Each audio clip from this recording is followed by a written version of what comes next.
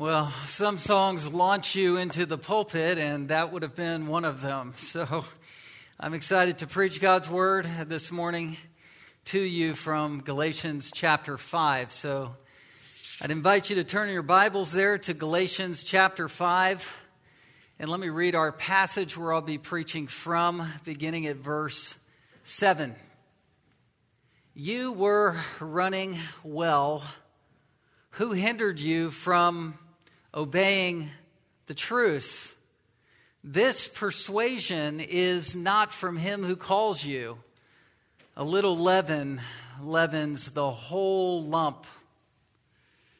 I have confidence in the Lord that you will take no other view, and the one who is troubling you will bear the penalty, whoever he is. But if I, brothers, still preach circumcision, why am I still being persecuted? In that case, the offense of the cross has been removed. I wish those who unsettle you would emasculate themselves. For you were called to freedom, brothers, only do not use your freedom as an opportunity for the flesh, but through love serve one another. For the whole law is fulfilled in one word: you shall love your neighbor as yourself. But if you bite and devour one another, watch out that you are not consumed by one another. Now, if you think that I'm checking my phone, I'm just creating a clock so that I can see when to start and stop. So we're good. Well, this is a sobering text. And sobering texts create sobering messages.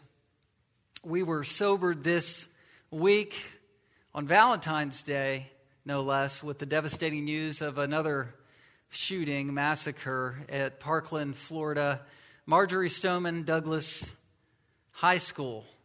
A little bit after 2 p.m., February the 14th, a 19-year-old former student went in there and he slayed 17 people, those who were everyone from coaches, athletic director, I believe, and students and men, women, girls, young ladies. I scrolled through some of the pictures, praying for them, praying for families as we ought. We ought to hold one another up in prayer, even in terms of our country's citizenship, praying for families. And we know that they were real bullets and real deaths, and these are real families. And there were real people who stood up in noble efforts of self-sacrifice, who gave their lives to save lives. And we're touched by that. But perhaps in our country, we're not moved enough even. I know there are liberal agendas that are asking questions like how many shootings have happened, how many have happened since Columbine in 1999, how many have happened this year. But it is a pondering question to ask because we get used to hearing about these things in our country now, don't we? Oh, here's another one. And it reveals to us the state of depravity that lives and resides in the human heart. Satan is called the god of this world. He's the prince of the power of the air. He is inspiring murderous intent and actions. Apart from Christ, people are under Satan's domain. They're under his spell. They're under his bewitching influence. They're assaulted by the flaming arrows. And within the church, perhaps this kind of massacring picture serves us well to be on alert for another kind of attack that regularly is waged within these walls or within local churches in general, and that is Satan's attacks through enemies that are bringing an errant message, a false gospel, even minimally false, which makes it all false. Satan is inspiring people to do these kinds of attacks, whether we realize it or not, whether we are discerning the attacks that hurt people, not just physically, but there is a condemning influence when someone comes under the spell of false teaching. What Paul is exposing in the Galatian church at the earliest stages of the early church is still pervasive today, and people are lost in a fog of confusion, not knowing who they are, why they're here, what's generating the problems within their lives and their hearts, and they're living in a living hell on earth, walking precariously towards the precipice of eternity where they could drop off into an eternal hell, a Christless eternity without God.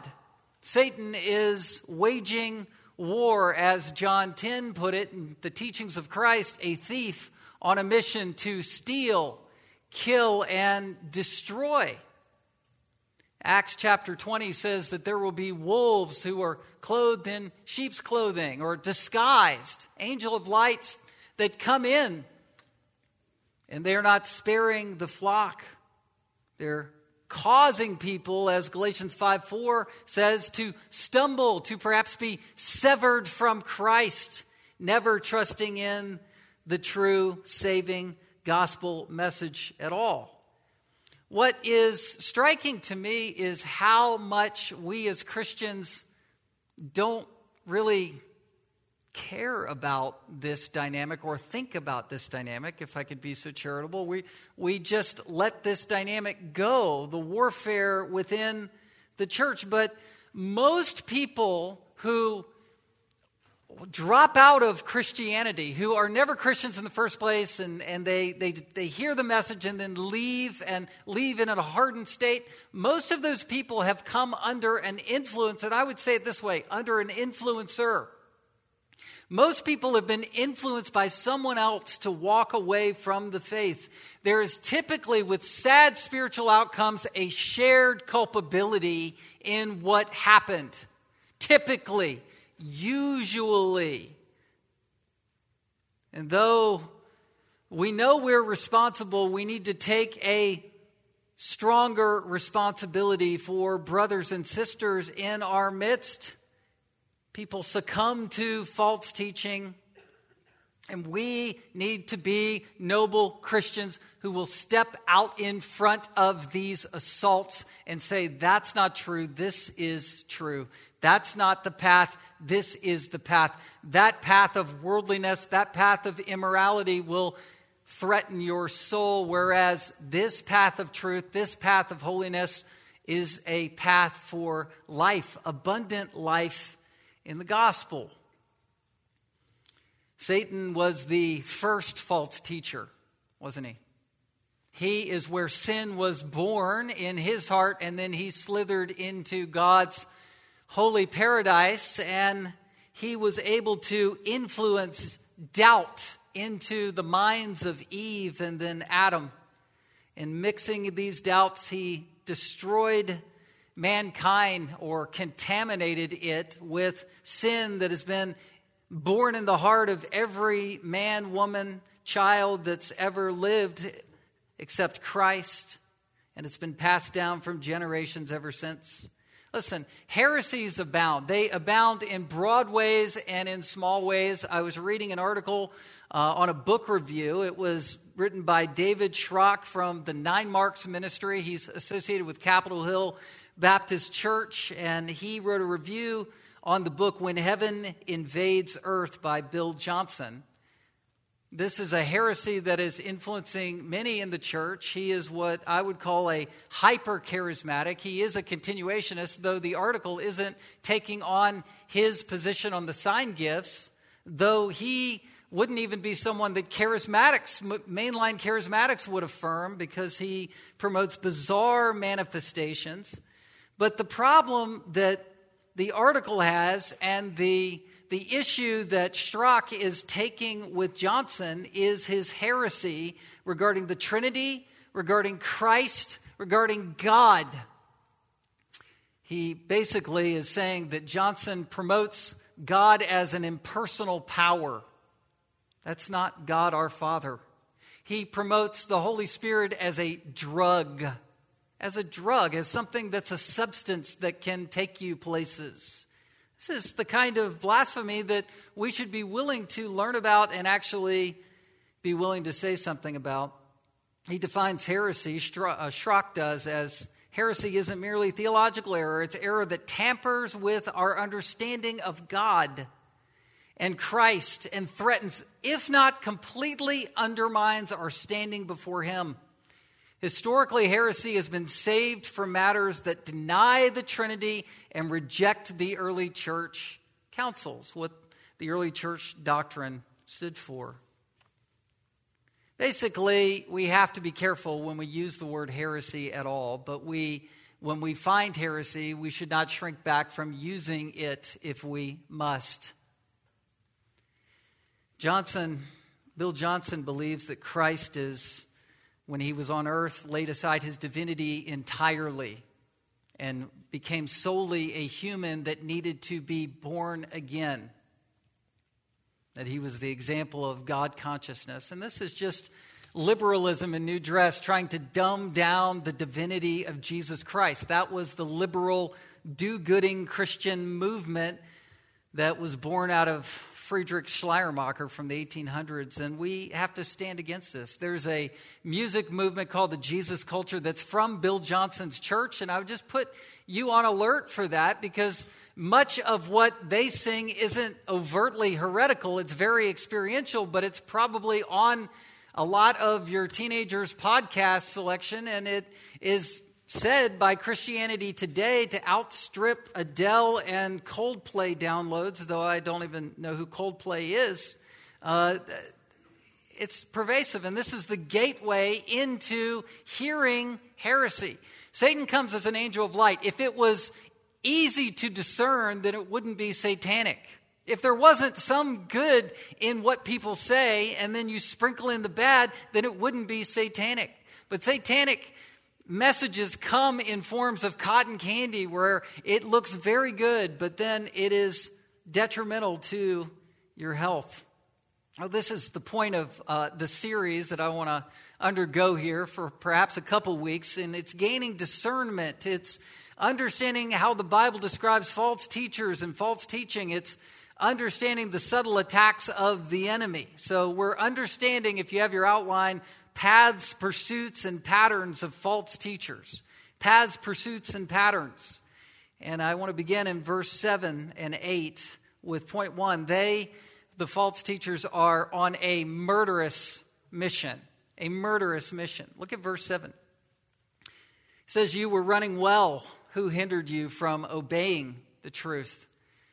Paul begins actually positively. He's shifting gears in the main away from the Galatians. He's been talking to them. He's been calling out to them. He's been clarifying and teaching the gospel to them. He's been giving his testimony to them. This has been the book of Galatians so far. And now he's calling out the false teachers, the troublemakers, the agitators within the church. But he begins on a positive note saying, you were running well. You were running with a rapid pace.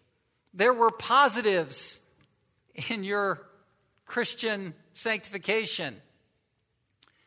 Remember, they had greeted Paul as an angel, Galatians 4 says. They were delighted in the ministry with Paul in Galatians 4:15 in blessedness. They had joy in their lives, and somehow their joy had been cut short. Christians often will sign up saying they're following Christ, and they sign up for a 5K instead of the Christian marathon.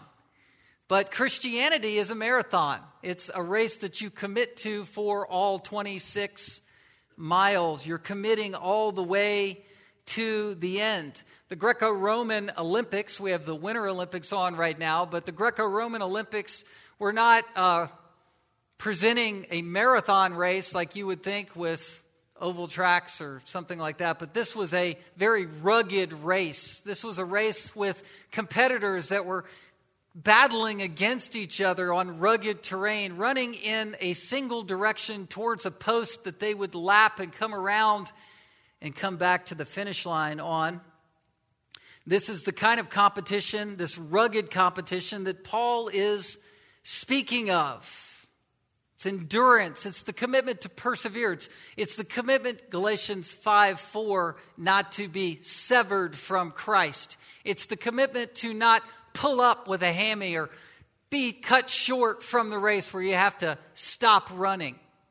Running is the commitment to go all the way through the competition to the end. This is not running to become a Christian or to keep yourself a Christian. Running is for the runners that God has made you to be and me to be. Christians are runners. Christians are athletes. Paul said this of himself in Acts 20. He said, I do not account my life of any value, nor as precious to myself, if only I may finish the course and the ministry I received from the Lord Jesus.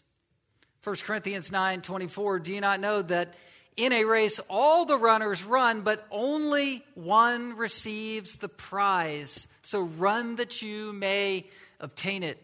Hebrews chapter 12, we have a race that has been set before us. We're runners.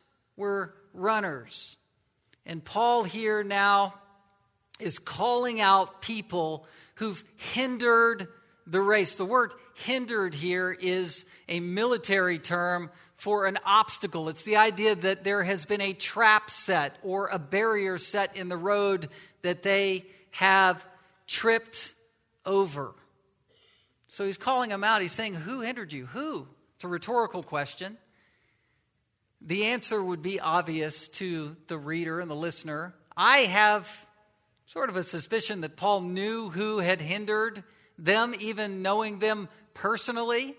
He isn't naming names. He speaks of the agitators or the Judaizers in third person throughout the book of Galatians. But he didn't only speak in terms of the third person. You remember in Galatians chapter 2 that he called James out, saying that certain men came from James. They came up from Jerusalem. And he later also is calling out Cephas in verse 14. I said to Cephas, if you, though a Jew, live like a Gentile, not like a Jew, how can you force the Gentiles to live like the Jews? So Paul will name names. There is a time to warn the flock and name names. And then there's the sense in which he's trying to get the readers to examine themselves. Who hindered you? What's going on?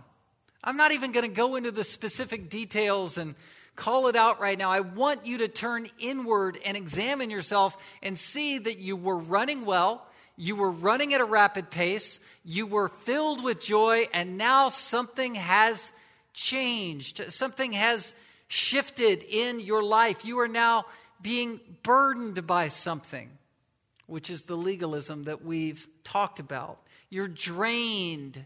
You're wearied. You're guilt-ridden. You're burdened. Hebrews 12, again, verse 1. Lay aside every weight and sin that clings so closely. Let us run the race of endurance. It's like starting the Boston Marathon, as one person put it, if a female, trying to run it in high heels, or trying to run the Boston Marathon with a backpack on, or a 60-pound suitcase. Doesn't work. There are sins of lust and pride and unforgiveness that weigh us down where we can't run well. We can't fly as Christians. We can't fulfill the picture of a runner who throws his head back in a smiling joy, who's reaching for the prize. We can't do that. We, if burdened down in this way, will run sluggishly. The sin, though, that the Galatians were participating in was the sin of tolerance. The sin of tolerance. They weren't called out here for sins of lust and sins of, things of Corinthian nature. They weren't falling prey to immorality. They were falling prey to the allowance of false teaching in their midst, the tolerance of it. They were accommodating it. They were trying to make everybody happy. They were living in a peace with all cost mindset, and it was causing them to be injured. some of whom could be rocky ground where no root is there, where they would fall away, Matthew 13. People who would be severed, people who would never have known Christ because they were allowing for error within the church. Remember what I said at the beginning. There's a shared culpability when people fall away. We share in responsibility to protect each other from immoralities, but also from error. We have to step in the fray. We have to put ourselves out there. We have to be willing to say something for people's sakes. Because these Judaizers, they were running as athletes, but not Christian athletes, and they were not competing by the rules. Galatians had dropped their guard. And we know from watching the Olympics how tragic it is when people stumble, when people fall. I was watching it with the boys yesterday, I think, where the skiers were going up, and it gives you the backstory and draws you in. You got the two elementary kids. They were in the same class together, and they didn't know each other, right? You remember this? Some of you? No, you didn't watch it. I did. Anyway, but they're both from Connecticut. They have footage of them skiing as little boys and a girl, and and then here it is, and it's the big jump of his life to earn the gold, and the girl athlete is standing there watching, rooting him on. It's a childhood friendship, and he goes up and does everything just perfectly, and then he kind of crashes and skids out and not going to get gold. The thrill of victory and the agony of defeat. Just all your hopes dashed in a moment.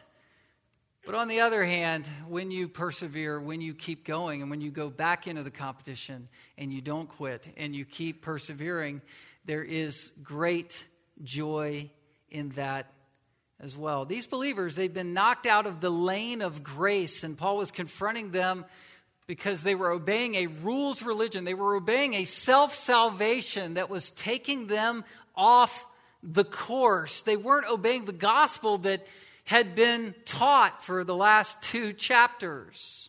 It's all traced back to an influence and an influencer. There's an interesting word connection in verse 7 to verse 8. Who hindered you from obeying the truth? That word is the original Greek word for being persuaded by truth. You were being led by truth. You were under the persuasion of the gospel. And then verse 8, this persuasion is not from him who calls you.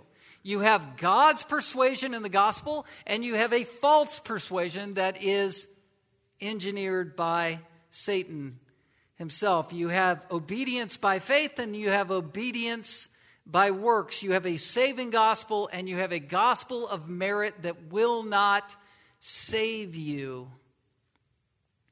Perhaps you heard of the Olympic champion runner Louis Zamperini. Some of you have read the book Unbroken, perhaps seen the movie. He lived to the age of 97 and competed in the 1936 Olympics in Berlin, and also was a prisoner of war in Japan for 2.5 years during World War II. And perhaps a less than glorious event is, some of you have heard about it, in Zamperini's career, where as a runner in 1938, the NCAA championships in Minneapolis. Randy, can anything good come from Minneapolis? Yeah, okay, there we go. Where Zamperini was the man to beat. He had coaches from rival schools who were ordering their runners to sharpen their spikes and slash Louis and take him out.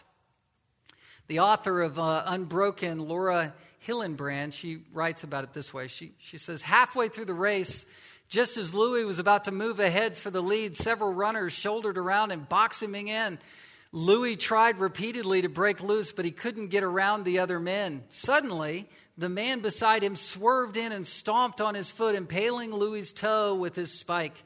A moment later, the man ahead began kicking backward, cutting both of Louis' shins.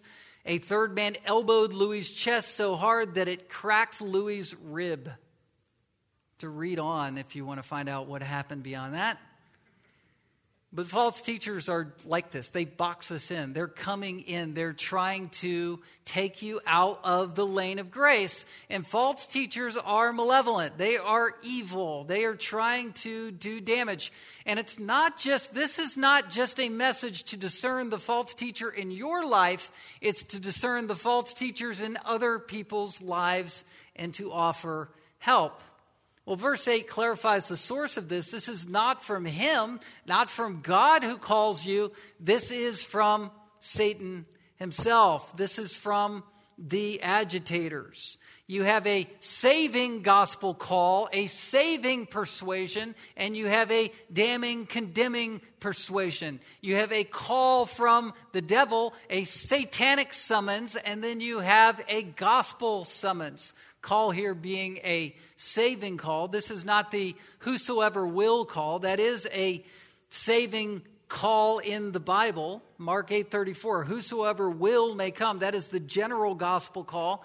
But Galatians 1:6 in this verse speaks of the effectual call, the call to believe, the call where God summons a heart and draws someone to Christ personally. Galatians 1:6, I'm astonished that you are so quickly deserting him who called you in the grace of Christ. You're turning to a different gospel. And then you have this call as well. You're being hindered. This persuasion of him who has called you, him who has saved you. You're being hindered. You're being stunted within the race. We know that those who are called, according to Romans 8:30, will be glorified, but we don't want to be derailed along the Christian path, even though we're headed to heaven. Number 2. So the first point is their mission is murderous. The second point is their influence is widespread. Their influence is widespread, and this comes from an ancient proverb that Paul quotes, and it's cited throughout the New Testament. Verse 9, a little leaven leavens the whole lump. Just a little yeast will corrupt the whole batch of dough. Paul in verse 9, he's moving from an athlete's metaphor to cooking, to ceremony and ceremonial offerings and ceremonial time periods in the Jewish calendar like Passover. He's quoting this proverb, and it reminds us of even the verse in James that how great a forest is set ablaze by such a small fire. This is an axiomatic thought where only the smallest bit of sin, only the smallest taint of error within good theology can mess people up. I think of 2 Corinthians, how we are committed to a pure and simple devotion to Christ. If anybody brings a different gospel, if anybody is saying, Jesus, yes, he was God, but then when he was in his miracle ministry, he was acting only as a man. That's not Christ. That's another Jesus. That's not the gospel. That's not the church. That kind of heresy will mess people up. When the Jews prepared for Passover, they never were permitted to have any unleavened bread, or they only made unleavened bread. They weren't allowed to have any yeast or any leaven within their camp, within their tent, within their territory. Exodus 12:15 says, 7 days you shall eat unleavened bread. Remove leaven out of your houses. For if anyone eats what is leavened from the first day until the seventh day, that person shall be cut off from Israel. Think about the seriousness of that. If you break this ceremonial law, you're cut off. Deuteronomy 16:2 and 4 required unmixed sacrifices where there was no leavened bread as part of that ceremony. It couldn't be present even in the territory. The seriousness of this ceremonial law teaches us the seriousness of sin and the seriousness of what it pictures, where a little yeast, it's pervasive throughout the batch of dough. A little sin is pervasive within the flock. Jesus condemned the Pharisees. Matthew 16, watch out and beware of the leaven of the Pharisees and Sadducees. Think about how gracious Jesus was to the Samaritan woman at the well, how gracious Jesus was to Zacchaeus, who was committing larceny against people, how gracious he was. And then you get to Matthew 22 and 23, and Jesus is calling out false teachers with the gravest, with the strongest, with the most potent and the most condemning words that you hear from the lips of Christ. 1 Corinthians 5, 6, and 7 is where leaven is not false teaching, but leaven is immorality. It says, your boasting is not good. Verse 6, do you not know that a little leaven leavens the whole lump? Cleanse out the old leaven, that you may be a new lump, as you really are unleavened. You're really holy. For Christ, our Passover lamb, has been sacrificed. Let us therefore celebrate the festival, not with the old leaven, the leaven of malice and evil, but with the unleavened bread of sincerity and truth. The context here is church discipline. What had happened here, and the crisis here, is that someone had committed immorality and was unrepentant and needed to be put out of the church. He needed to be separated from so that he could see his sin, so that he would be saved on the day of redemption. And it's a rescue passage, but it is a passage where there is a requirement of church discipline and separation for the purpose of repentance. But again, in the Galatian church, and I'm not saying they didn't have their sin problems, but in the Galatian church, in the Galatians situation, what Paul was calling out was an accommodation and a tolerance for false teaching.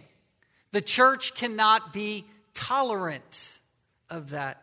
Martin Luther said, a tiny error overthrows the whole teaching. Spurgeon said, one man's influence can destroy thousands. And just in your mind, upload any heretical TV preacher where they say, well, I'm not exactly sure that other religions aren't making it to heaven.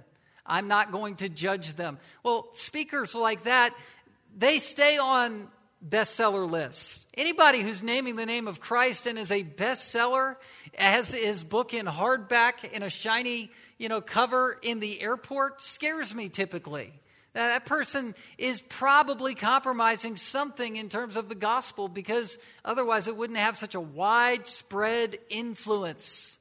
It's just a little bit that corrupts so many. Thousands of people have fallen prey to such a small bit of influence. And people are unsettled. Look at verse 12. I wish those who unsettle you. People get unsettled. People get shaken or troubled. And such a small cancer cell can metastasize so quickly throughout the whole body. Recently, I felt the effects of this watching a friend of mine's spouse from a distance really go down in a decaying sense. She has a non-smoker's lung cancer that spread to her brain and all kinds of things. This is a former mentor pastor of mine. It's his wife, and super sad. And she had no idea that she had cancer in her body, and it had spread severely where she had to go under gamma knife surgery. And then she tried a form of therapy, and it didn't work, immune therapy. And now chemotherapy is the last resort to spare what little time she has left on earth. But the cancer cell is the picture of sin left unchecked within the body. Ben Franklin said, for one of a nail, the shoe was lost. For one of a shoe, the horse was lost. For one of the horse, the rider was lost. For one of the rider, the battle was lost. For one of the battle, the kingdom was lost. And all for the want of a horseshoe nail. Every believer, every one of you is responsible for this message. Do you see it? You're all responsible to understand the guardianship, the stewardship we have in the gospel. We guard each other in Christ. That's family. That's where you're willing to have the hard conversation, say the hard thing, have the hard meeting with a cup of coffee or no coffee with God's word, and you say, where are you spiritually? What is going on? That's what preserves holiness in the church. That's what, again, we guard against. We guard against being led astray from a sincere and pure devotion of Christ. 2 Corinthians 11:3. Well, the third point this morning. Their penalty is inescapable. Their mission is murderous. Their influence is widespread, and their penalty is inescapable. Verse 10, I have confidence in the Lord that you will take no other view. We needed that beginning of verse 10, don't we? Paul is shifting his focus back on the Galatians one final time as a means of encouragement. He's saying, I really believe in the Lord on your behalf that you are not going to follow this persuasion. Verse 10 gives that word persuasion one more time. And when you read it in the English, you don't see the word family here, but verse 7, the word obeying. In verse 8, the word persuasion. And in verse 10, the word confidence are all from the same Greek word. In other words, Paul is saying, who hindered you from being persuaded by biblical gospel truth. We're calling that out. Examine yourself. Verse 8, he's saying this persuasion, gospel persuasion, is not this persuasion. This is Satan's persuasion. And then in verse 10, he's saying, I am being persuaded in my heart that in the Lord you will not take another view. I have a strong persuasion that the gospel persuasion is going to win over Satan's persuasion. You see how it connects? I'm persuaded that you're going to make it. As bad as it gets, as pervasive as sin's influences are, you're going to make it. The Judaizers are persuasive. They are giving a formula of self-salvation. But Paul's confidence is founded in a source that gives him great confidence, great persuasion that they're going to make it. Note, Paul's confidence was where? In the Galatians? No, it was in the Lord. I believe the Lord on your behalf. This is where we are able to rest in the Lord, where we are concerned for people. We watch people stray. We watch people turn away from Christ. We pray for people.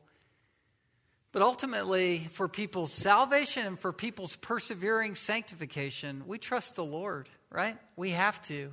Our confidence is resting not in ourselves, not in the person, but in the Lord. And this battle had been waged in the minds of the Galatians. And this battle, though it was in one sense between the Judaizers and the Galatians, really this is a battle between the Judaizers and what's false and God. You're doing battle against God, false teachers. Your error that's coming from Satan is against God. And guess what? God wins, right? God's gospel always wins. This is why Paul was so confident. Philippians 1:6, I'm sure of this regarding the Philippians. He who began a good work in you will be faithful to complete it at the day of the Lord Jesus Christ. 1 Thessalonians 5:24, he who calls you is faithful. He will surely do it. 1 Corinthians 15:58, therefore, my beloved brothers, be steadfast, immovable, always abounding in the work of the Lord, knowing that in the Lord your labor is not in vain. Listen to Hebrews 6:9. Though we speak in this way, yet in your case, beloved, we feel sure of better things that belong to salvation. Paul was confident that the Galatians would not succumb to the falsehoods and blandishments and flatteries of these opponents. He's giving strong warnings, and he believes that his warnings are going to take root and take effect, that these truths are tonic to them for them to come to their senses.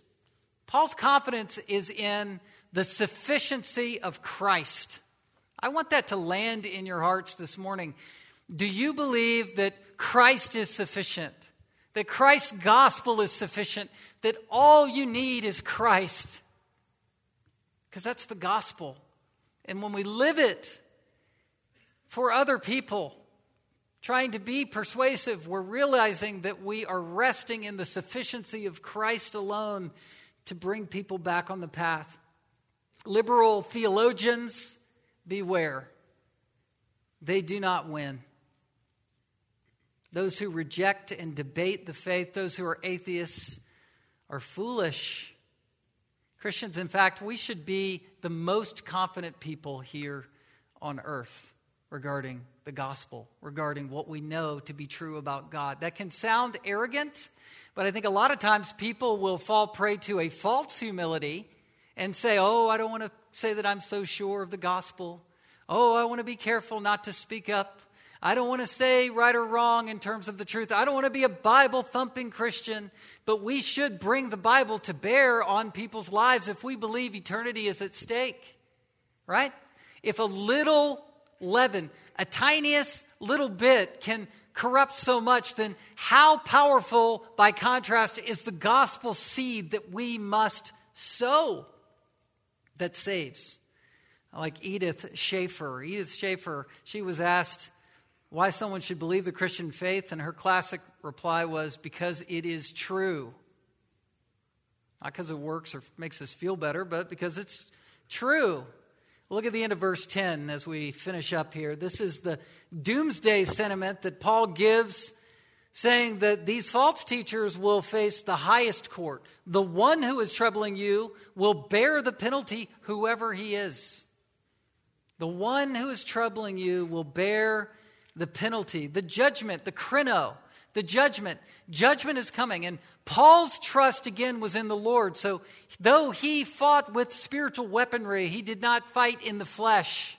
And he was leaving judgment to the Lord. He was using the word of God to challenge hearts, to preserve the saints, to call people to Christ, to call out those who are in error. But his ultimate trust is in the Lord, realizing that he's just delivering this situation up to the Lord and his penalty.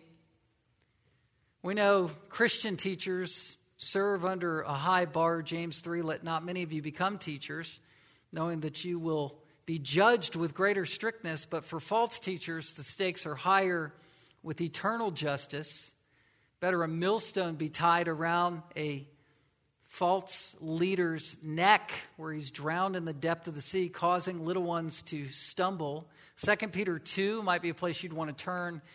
This passage is very, very sobering about false prophets. Verse 1, they arose among the people. There'll be false teachers among you. They'll secretly bring in destructive heresies, even denying the master who bought them, bringing upon themselves a swift destruction. And many will follow their sensuality.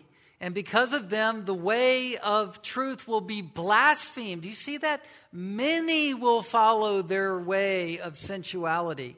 And their greed, in their greed, they will exploit you with false words. Their condemnation from long ago is not idle, and their destruction is not asleep. They're called irrational animals. They count it pleasure to revel in the daytime. They're blots and blemishes, reveling in deceptions. They feast on people. They have eyes full of adultery, insatiable for sin. They entice unsteady souls. Do you know anyone that is vulnerably unsteady that needs your help? They have hearts trained in greed, accursed children. Listen to verse 18 and 19. For speaking loud boast of folly, they entice by sensual passions of the flesh those who are barely escaping from those who live in error. They promise them freedom, but they themselves are slaves of corruption. For whatever overcomes a person, to that he is enslaved. Penalty or judgment is coming. Near term, believers will be destabilized, but ultimately preserved. Long term, these wolves will be dealt with in eternity.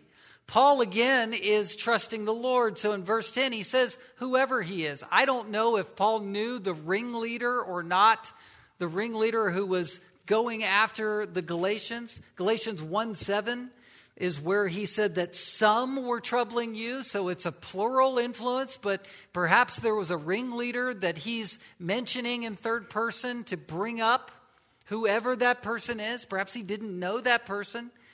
But he's treating this in light of the judgment of God. Whoever that person is, God is going to judge that person in eternity.